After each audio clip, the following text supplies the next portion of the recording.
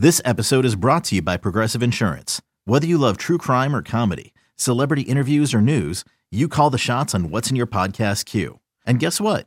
Now you can call them on your auto insurance too with the Name Your Price tool from Progressive. It works just the way it sounds. You tell Progressive how much you want to pay for car insurance, and they'll show you coverage options that fit your budget. Get your quote today at Progressive.com to join the over 28 million drivers who trust Progressive. Progressive Casualty Insurance Company and Affiliates. Price and coverage match limited by state law. What's up, man? Hey, I swear I don't pick out the losses for you. No, I know, man. This was you hit me up earlier today, so this wasn't like a this wasn't like a hey, they lost, let's get Mike thing. Well, this was predetermined. Feels like it's turning into like have Mike talk people off the ledge here. I guess. I mean, this one felt a little bit different than maybe the Baylors of the world and the Mizzous of the world, but I mean, I think I definitely have a lot to say about it.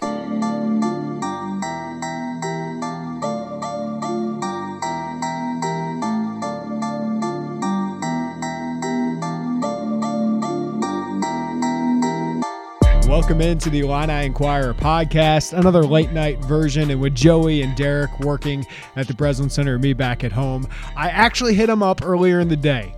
So Mike LaTulip has been the one to talk Illini fans off the ledge a little bit, but I didn't plan on that. The last time we had him on it was a nice win for Illinois, but here we are, Illinois with a loss. It's first in more than a month. That's the perspective here. The perspective is it's Michigan State, who's expected to be a lot better than they are this year, and I think they're starting to show that maybe they are, but a disappointing loss nonetheless, 81-72, and Illinois missed plenty of opportunities early in the game, late in the game. Free throws were ugly.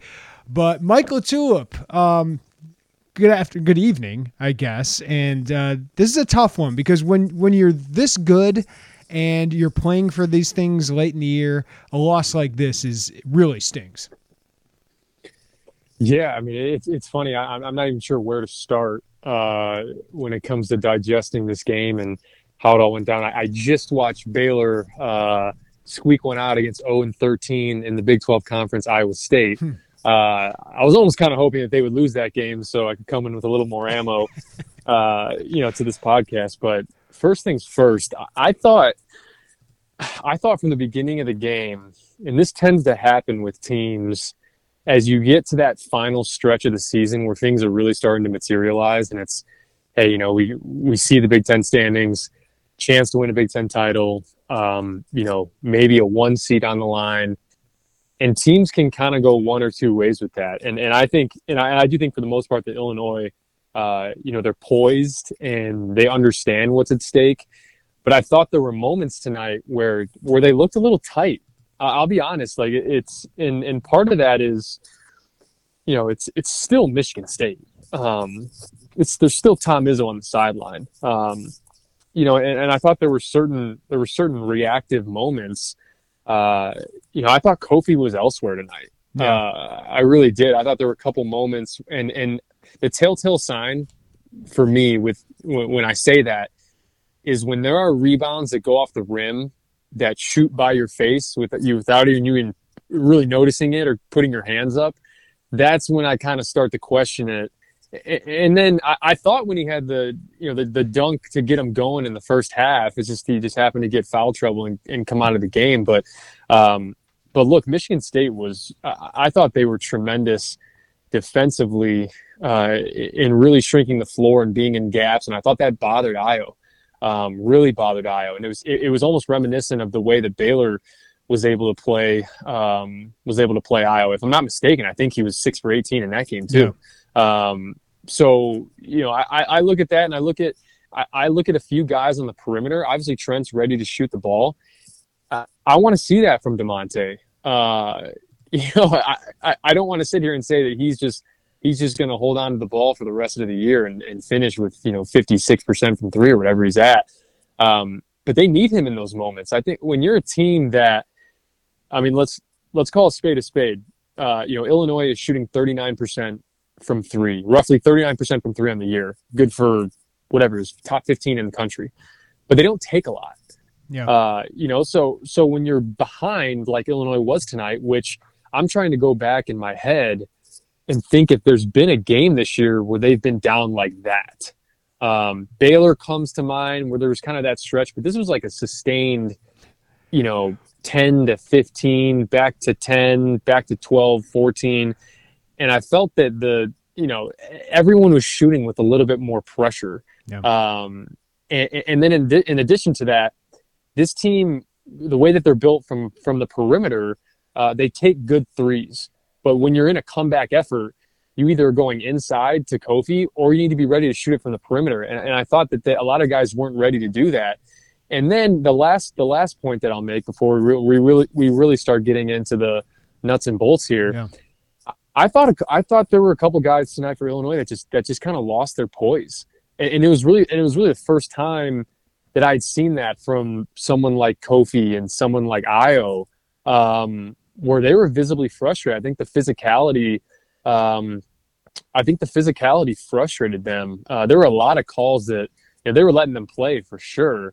And Jeremy, I always have the Scott Nagy saying of, the ones that are complaining about the refs are typically the ones getting their butts kicked. And I thought that was, to a degree, that was the same, that was the same thing tonight where, the refs weren't great, but we were still getting punked in a ton of different aspects of the game.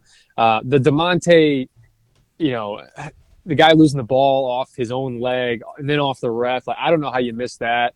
I'm glad they got the Ayo call right, but even then, I think that it's a completely different game if Ayo can connect on those 2 free throws and they can get a bucket. Yep. Because I believe that would cut it to 6, right? Yeah, would have cut it to 6 with several minutes left. Yeah, right. And I think all I was looking for as I'm sitting there is I don't think there was a moment in the game. And I think if you got it to 6, if you got it to a 2-possession game, I think you would have seen Michigan State get a little tight because they were just they looked so free offensively, and Illinois was getting so spread out defensively that it almost felt like towards the end, and you see it, right? Like Aaron Henry gets the switch, he's got Kofi on him, and when he goes by him, there's no one in the zip code, and it's almost this mentality of guys start getting a little closer to their guy.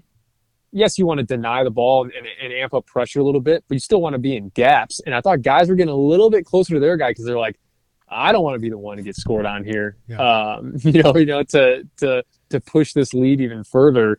So those are just kind of, I guess, as I'm just going off the top of my head, just some quick hitters there. But the reality is, and I always hear this, right? Like when everybody says, well, they needed a wake up call, they needed a loss. I don't really subscribe to that, to that notion. If they played really, really, really well and just happened to, not quite get it at the end, then you can say, hey, okay, yeah, maybe they needed that wake up call. We still, there were things that we did extremely well tonight. Yeah. I thought tonight, you got to make free throws. There were some dumb fouls. And I think Kofi has to get to the point, as dominant as he is down low. He's got 2 assists in Big Ten play. At some point, I actually like Kofi if he's got 2 guys on him down there. But once it gets to 3-4, guys are wide open. Yeah. So those are kind of just off the top of my head, the quick hitters. And, but yeah, it's kind of just, it's on in Nebraska. Yeah. Well, let me hit on this because I do think they were rattled, right? It was clear. And I think Kofi was really rattled, and hey, he was played physical, but a team like Michigan State, that's what they have to do. They have long, athletic guys. They got a lot of guys they can throw at him, but they just don't have somebody like Kofi. Nobody does, and they kind of showed other teams how you can do it. Now, not every team is going to be able to slow him down, but he was visibly frustrated. Ayo, as you said, I thought was visibly frustrated at times. Georgie, we know he can be that way, and he certainly was tonight. I thought Adam Miller was taken to school by an old school guy in Josh Langford, who's just 4 years older than him. But I do think they were rattled tonight. And Mike, I'm wondering, as you look at these losses, is this too easy for me to go at? But like Missouri, they're long and physical, right? Like Rutgers is long and physical. Maryland, Ohio State, and now Michigan State, I feel that way. Baylor is actually not that long, but they're obviously a physical, good team. Is there something to that? Because when you think of March, you think of matchups. Is there something about these long physical teams, especially I think 2 through 4, right, that is bothering Illinois, or is this just they played a bad game and a team that's not Nebraska, that's not Northwestern beat them? I think it's a combination. I think you're exactly right when it comes to length, and when it comes to not only when you mix length with teams that are so good in that pack line defense, that's when it becomes extremely difficult. Io's the head of the snake, and if he can't get clean turns downhill, it just makes it a little bit difficult because the rest of the guys in the starting lineup outside of Kofi, as you know, there's not a lot of size. There's not a lot of height. Even when you come off the bench, you think about, you got Coleman Hawkins in there, you got Georgie, but those guys aren't going to necessarily play make.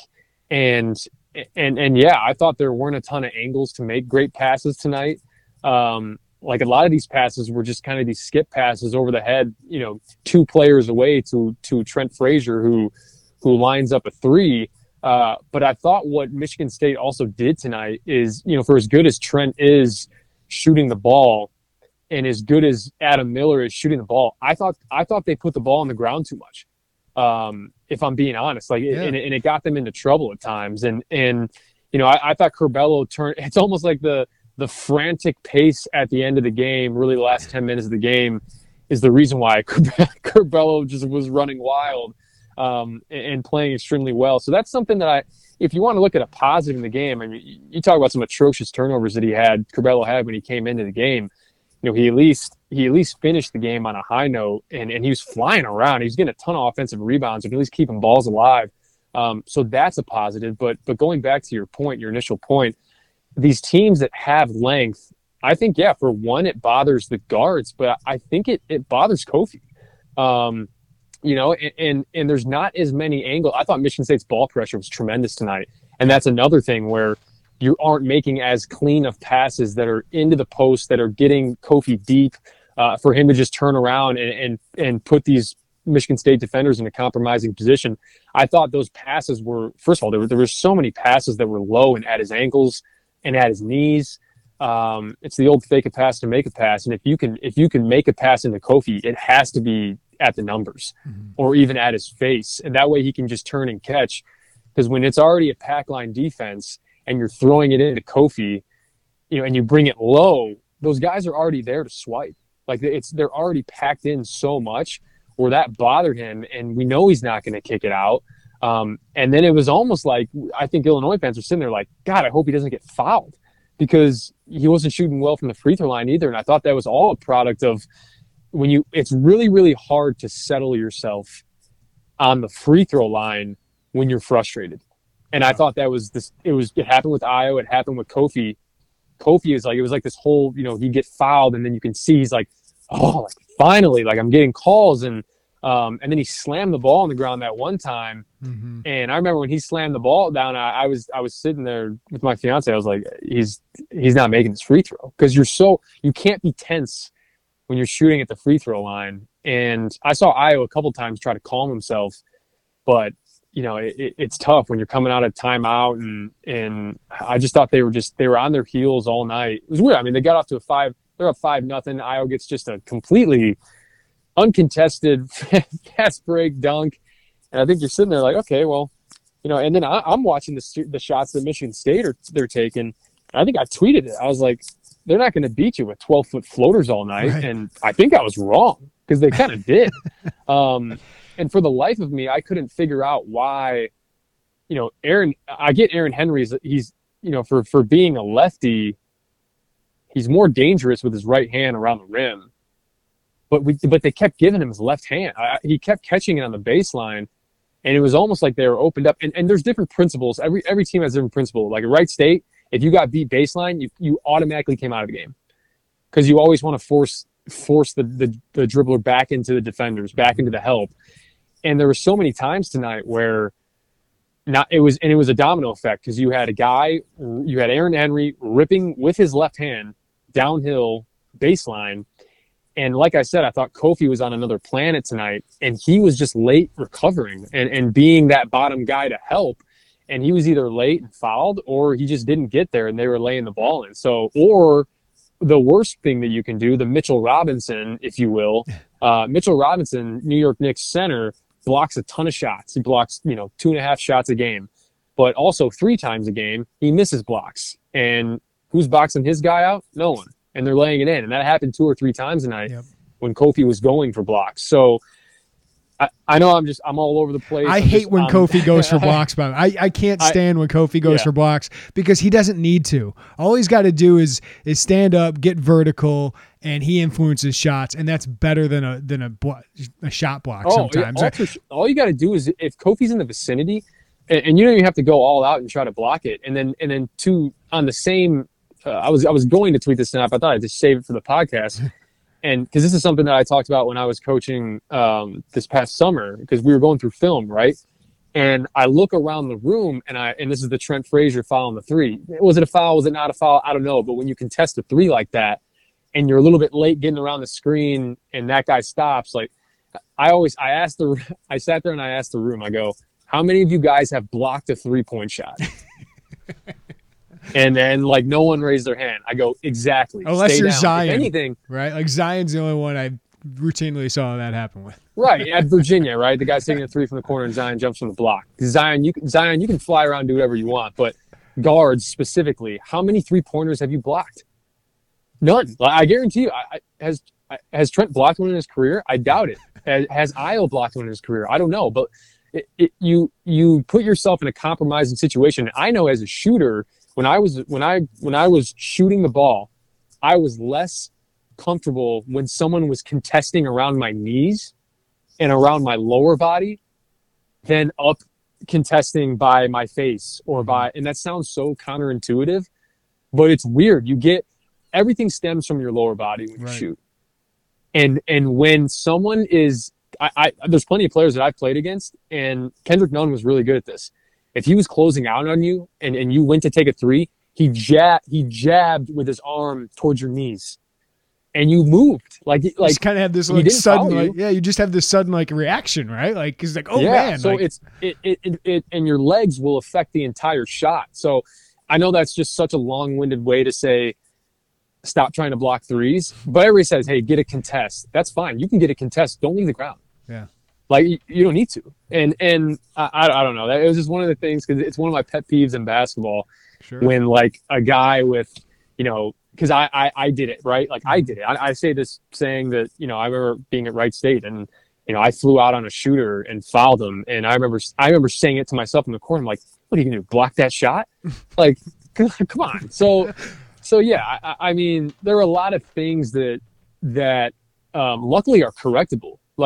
You can make more free throws, and you cannot, go all out to contest a 3 and find other ways to make a shooter feel uncomfortable. And Kofi, I get it. You're getting fouled, but you should be making those dunks. He had a couple where, and I could tell it frustrated him. He's like, how are these not going in? And Ayo, he misses the layup, gets his rebound back, and now no one's around him, and he misses again. And those type of things, can snowball. And I thought in the second half, there were so many opportunities. You got it to 9, you got it to 8, you got it to 10. And time again, it was almost like everything basketball, it went against everything basketball related, where you're like, okay, are they really going to win? Are they really going to win with Rocket Watts 18-footers all night, or with Aaron Henry 13-foot floaters, and then Marble shooting 12-foot baseline jumpers? And they all went in. So Joey Hauser made all his 3s. So Joey Hauser made his 3s, right? Yeah. So I mean, he's 2 for 2 from 3, and Joey Hauser has 13 points in 14 minutes on 3 shots. Right. It's crazy. It was a good game for them. And look, Michigan State's a team where they need these wins down the stretch. Not saying that Illinois doesn't, but it clearly looked like there was a difference between desperation tonight, if you will. Yeah, and I just think, once they got down like that, it was hard for them to come back against a team, again, that's bigger than or better than some of the teams they've gotten down big against. Ohio State, Illinois wasn't able to come back. I think tonight, obviously Michigan State hasn't been as good as Ohio State, but I don't think the talent is that different. I just think Michigan State isn't playing quite as well. But Mike, how do Trent Frazier said after this game, we got to learn from this. Brad Underwood said on the flip side, I think he's being a coach, right? Like, hey, we're still really good. They're 16-6, 12-4. I think Illinois fans most know that, right? Like, I get it. Some emotional loss. Some fans tonight going, oh, we're going to lose first or second round. That could have happened even if you had a great win tonight, right? Like this doesn't change how good this team can be. But what do they have to learn from this, or how do they bounce back from this against a team, Nebraska, that is a good bounce back candidate next? Well, Jeremy, isn't it funny that a 9-point loss in the Breslin Center is like the sky is falling? Like if this was 2017, or 2015 or whatever. I mean, you've had some ugly ones up there, Mike. Like, they fought hard till the end, and now it's like they're prisoners of their own success in a way where, you have these games where you're playing Michigan State, and before I get into what they can do to learn from this and how they can be better, let me put it this way: I'm watching Baylor versus Iowa State, right, and it's a 2-point game. There's 2 minutes left. I'm sitting there the whole time. I go, Iowa State's not winning this game, because no one on Iowa State has been in this position and knows how to close out a game. It's the same thing with Nebraska. And Nebraska was a little too close for comfort, but right. I still was sitting there all game and going, no one on Nebraska, and it showed on the last possession of regulation, no one on that team has been in those situations. On the flip side, Michigan State, you can look and say, oh, they're 6-9 in conference, 12-9 overall. They got guys who have been in that situation. Yeah. And they have guys that know how to close out games. And I think and I hate the term wake-up call. It's a wake-up call for Illinois. No, what this should tell you is that, everybody, it's not just, hey, we're going against a team and we know they're going to get up for this because it's Illinois. Forget that. You got plenty of teams now that are fighting for their own spot in the standings, their own spot in the NCAA tournament. So what are you fighting for? And I know there's a lot to play for, but it's just, as human beings, I think naturally it's hard to come to a game and be like, we're going to play hard because we want a 1 seed. Yeah. Right. Or like, we want to play hard because we want to be Big Ten champions. It's hard to say that because it's not a do or die. It's, hey, even if we don't play well this game, hey, we're still a 2 seed. And even if we don't play well this game, we're still at the top of the Big Ten. And that, just as humans, like, it's natural when you don't have like a cut and dry Michigan State comes into this game, hey, we need to win this game, or we probably don't or you probably don't have a prayer at the tournament. So it's a complete backs against the wall type of game for them. So Illinois, like, you have to be able to I wanted right there, I wanted to say adjust your mindset, but it should just be a consistent mindset. And you got to stop worrying about, hey, what's this game going to mean for us? Or what's this game going to mean for the standings or mean for this? Like, how you play is all, and then the standings, all that stuff is a byproduct of how you play in the game. And if you come into the game and have your scouting report and your core principles of this is how we play every single game, we defend, right? We take good shots. We play inside out at times and we knock down outside shots, and then boom, that's it. Keep it simple. And then it doesn't matter who you play. You have those same principles. So you don't have to worry about, oh, well, Michigan State's 5-9 in conference. So, like, you have to have consistent cornerstones. And I know they do. Right. I mean, I'm not sitting here like Brad Underwood doesn't have that. But as players, as 18, 19, 20-year-old guys, like, it's hard. It's really hard. I was in locker rooms where you can feel it. Like, everyone knows, like, it's the elephant in the room, right? Like, well, we know Michigan State isn't playing well this year, so we still have to honor it. Like, we still have to play hard. They're not going to back down. Like, I've seen that. I've been in the locker rooms where, but it's not Iowa, truly, right? But it's not. It's hard. It's hard to. It's just human nature, and I think that what they can be better at, is understanding, these physical games, these teams that play with length, What's that tell, Mike? What's that tell you about a team? Because I do feel like, even though they've won games, like Nebraska played down to their opponent. I don't know if that's a cliche, but they did. Northwestern played down to their opponent in the second half. And then Minnesota, I thought they got up for that game. Like, I think they looked at that record at home and saw who they'd beaten at home, and they were like, all right, we got to be revved up for this one. But then tonight, Michigan State, I think, is probably going to end up top 8 in the conference. Like, I think they're better than what the record shows, but they played down, it felt like, a little bit. Like, and it feels like Illinois has done that a little bit this year. Like, they do get up for Iowa and Wisconsin and, did for Minnesota the other day. And even, some games early in the season, Duke. So does that say anything about them, or is that not fair? I think it's a team that's learning how to win consistently, and it's easier. It sounds so, I guess, trivial, but it hasn't been like this every year. I mean, I was a part of it towards the end of my career in the 2015, 2016 season and on. I mean, even before that, really the 2012, 2013 year, my freshman year, we won games, and we also, I still think we lost like 7 out of 8 in February or something crazy. And of course you're getting up for the Iowa games and getting up for the Wisconsin games, because those are the games you've always gotten up for.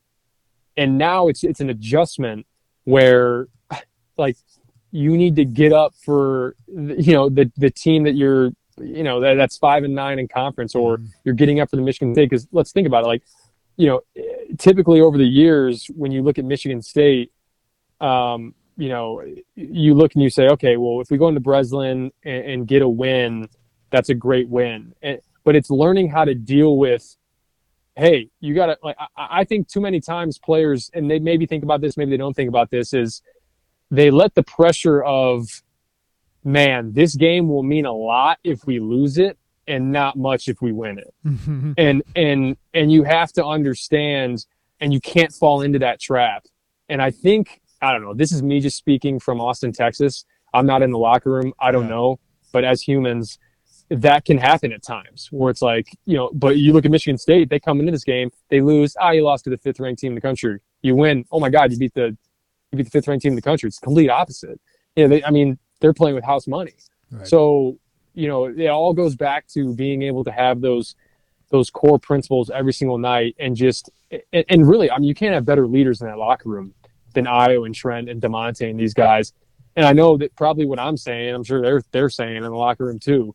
But it's hard. It's sports. Yep. Like, it's basketball. Like this, Baylor. I keep going back to Baylor. Baylor tonight. You probably have some Baylor fans that are like, how do we expect to win a national championship if we're beating Iowa State by 4 or 2?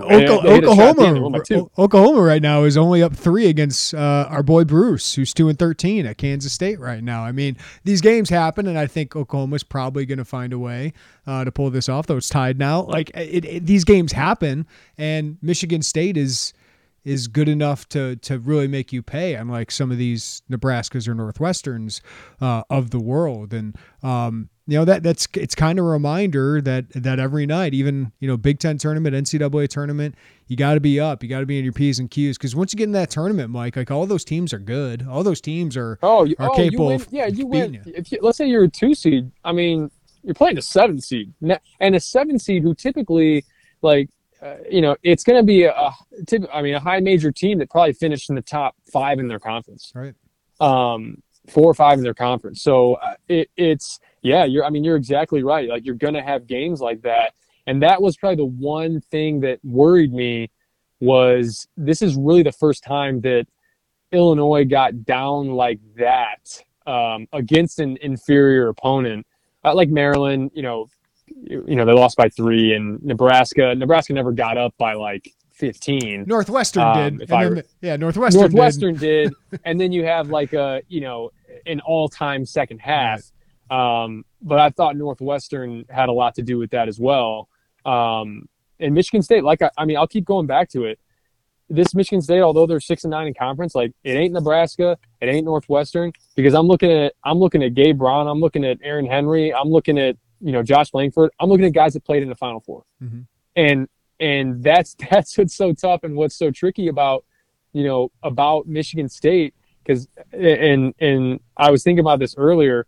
Michigan State scares me more as the team that plays spoiler than if they were like a contender in the conference, if that makes any sense. Like, they scare me more than Wisconsin, right?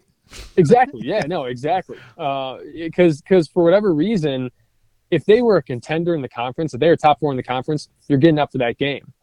But if you're not up for that game, it's like the worst game to not be up for, because you're like, okay, we're not getting up for the game that has a Hall of Fame coach on the sideline with guys that played in the Final Four. Like that sounds so crazy, but it's almost like what I honestly think, and not to hate on my fellow shorter white guy, Foster Loyer, but Didn't even play. they've been better. They've been better without him because they have more length out there.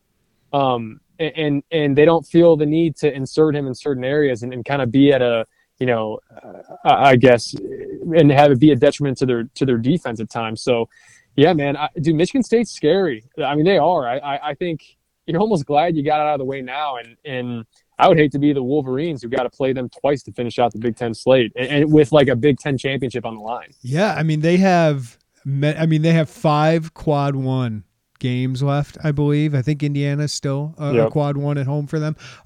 They have many opportunities to get back into this thing, and they've won 4 out of their last 6. And I know Penn State's not great, but it's a nice win for them. Indiana was a nice road win for them, and now they get that marquee one. So yeah, I think you are getting a hot team that might have buried too big of a hole, but they're capable of climbing out of it. But this is the Big Ten, Mike. Like, I didn't have it in my mind that Illinois was going to run the table here, right? Like, you could think about it, but like 7 wins in a row is really hard to do. And the hard part is you're chasing Michigan, who looks like they are up there with Gonzaga and Baylor, right? Like, they look that good right now, and that's what you're chasing, and that's why tonight stinks, is because that's probably out the window. The Big Ten title is probably out the window, but you're still playing for it. You're still playing for a number 1 seed, because if Oklahoma goes down, that's a team falling back. Ohio State's got a really tough schedule to end the year. Maybe some other teams leap you here, and I saw Joe Lunardi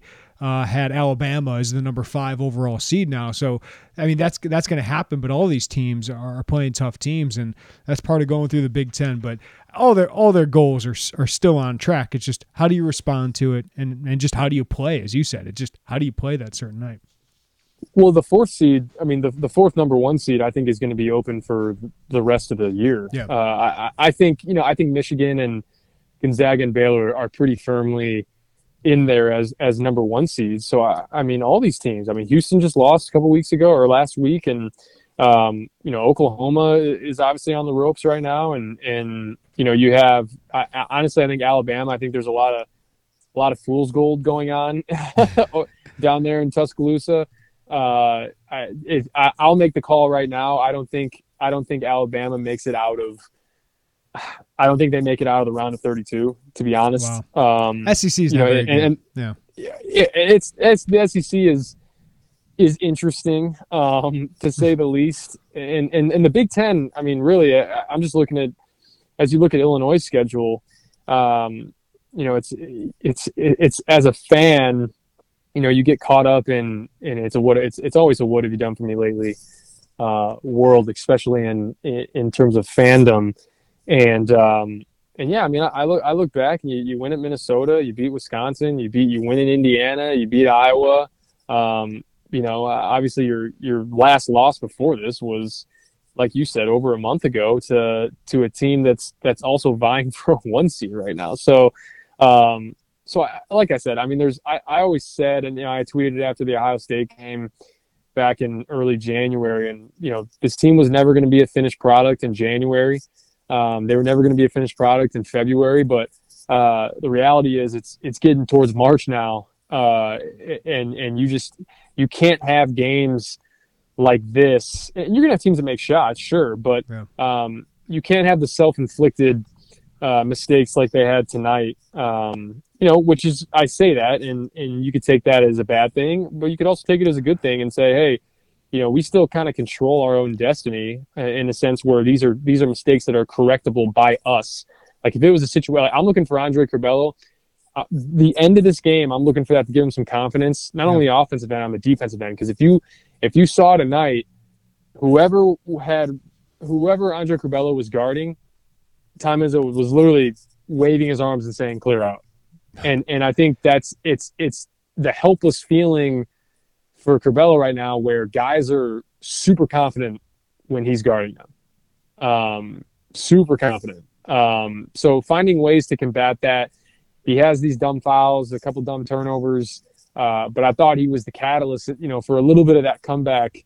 Early. I mean, they got what? I mean, he had the layup, forced the steal, Trent gets the steal, and then I think right after that, there was a questionable call, or was Bingham's? It might have been Bingham's tip dunk, with the and one. But there were just so many moments tonight where needed that one stop, Yep. and I felt this guys got so spread out, and Aaron Henry was a floating machine. Yeah, I mean, tonight and looked really impressive. It's all about stops, and I think that's always a sign for me with this team is when they're locked in and together on defense, and I just didn't see it a lot tonight, even though they forced some tough shots, as you said. I do want to end here on one positive here, Mike, before we go. Yep. I think Trent Frazier has been great for the last month. Fantastic. I know he had a couple threes late that increased his point total here, but the last 8 games, 12.9 points per game, 41.8% from 3. It wasn't enough to lead him to a victory tonight, but it was at Indiana, right? Like that kind of burst from him. We know he bothers people defensively. Sure, Rocket Watts is a little bit bigger. He's going to get some of those things at the rim every once in a while, and some guards are going to get that on him. But he makes it really hard for those kind of guards. I just think it's been great to see. We know Kofi and Ayo most nights are going to be good. But you need a third guy who can rely on. And Trent Frazier, maybe under the radar over this last month during this long win streak, has been a big reason for that. And I thought he was really good tonight. Well, let me say 2 things about Trent. Number one, I thought if you were going to pick one guy that was locked in tonight, it was Trent Frazier. And 2, it really is. And I think people can sit there and watch it and say, you know what, Trent's a really great defender. But you know what makes someone a really good defender? Oftentimes, I'd say 80+ % of the time, people are really good defenders because they have length. And Trent doesn't have that. Right. Like that's what's so amazing to me about Trent Frazier. I don't know what his wingspan is. I mean, he's about 6'1". It might actually be shorter than that. Wingspan is somewhere around there. Yeah, it might be shorter than that, actually. It looks like he's 6'1" with a 6-foot wingspan, or maybe it's even. Or maybe it's 6'1" with a 6'2" wingspan, whatever it is. That is so, like, I can't even begin to describe how difficult that is to be at the level he is defensively with a lack of length. Because I always say this when you think about it, right? So if I'm about 6 feet with probably a 6-foot wingspan. So when I'm guarding somebody face to face, head up, and I stick my arm out, right? Like I want to get a hand in. Because I have a 6-foot wingspan, you're inevitably closer to that player. Mm-hmm. And when you're inevitably closer to that player, it's harder to give yourself enough ground to make up if they start driving you. Whereas if you're Brandon Paul, who is 6'3" with a 6'10" wingspan, when you stick your arm out, you are there close enough to contest, but your 6'10" wingspan allows you to be far enough off where you can make up the difference if they drive on you. Yeah.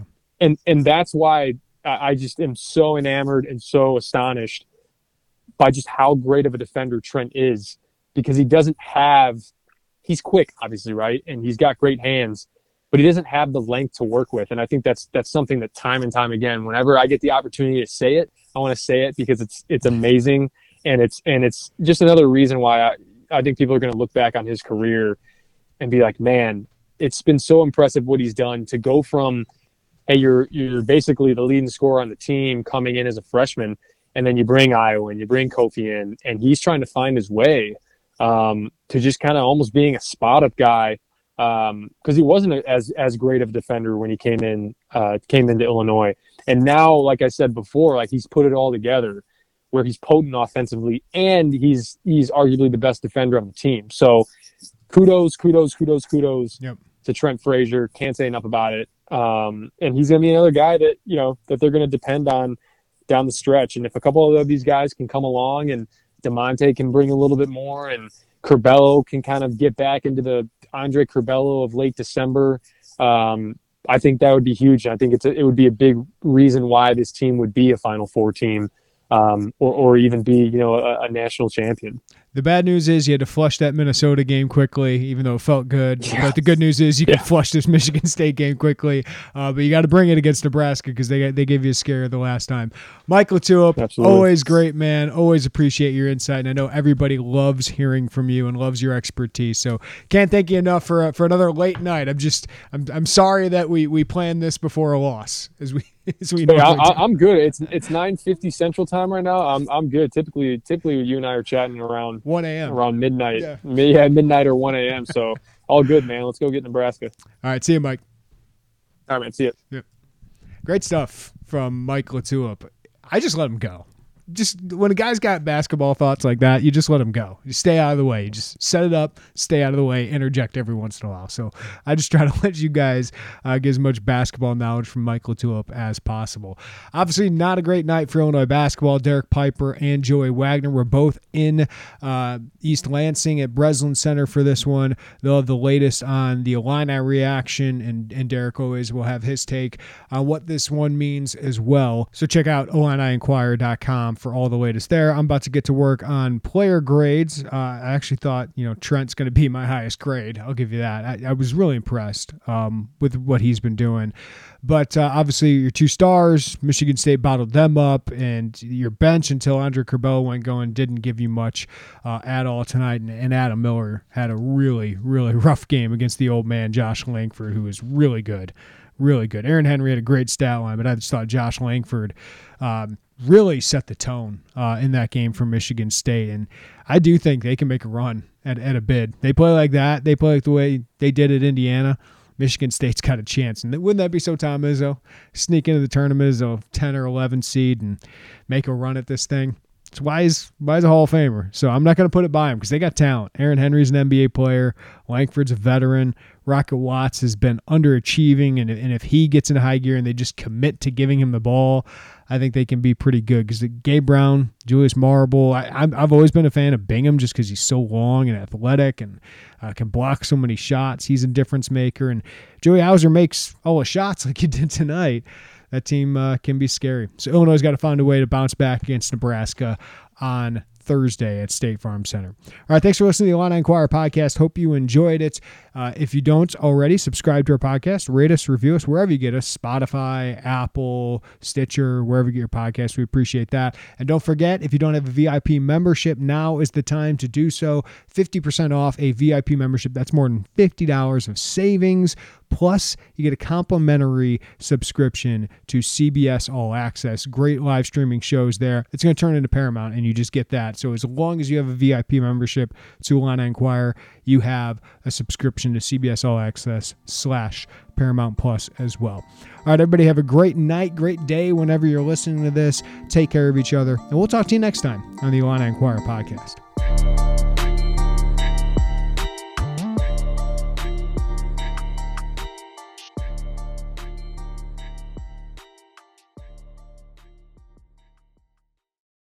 CBS Sunday, after The Equalizer. You collect rewards, right? This is how I make my living. It's the season finale Everyone's looking for something. of Tracker. You strong swimmer? So-so. So-so's okay.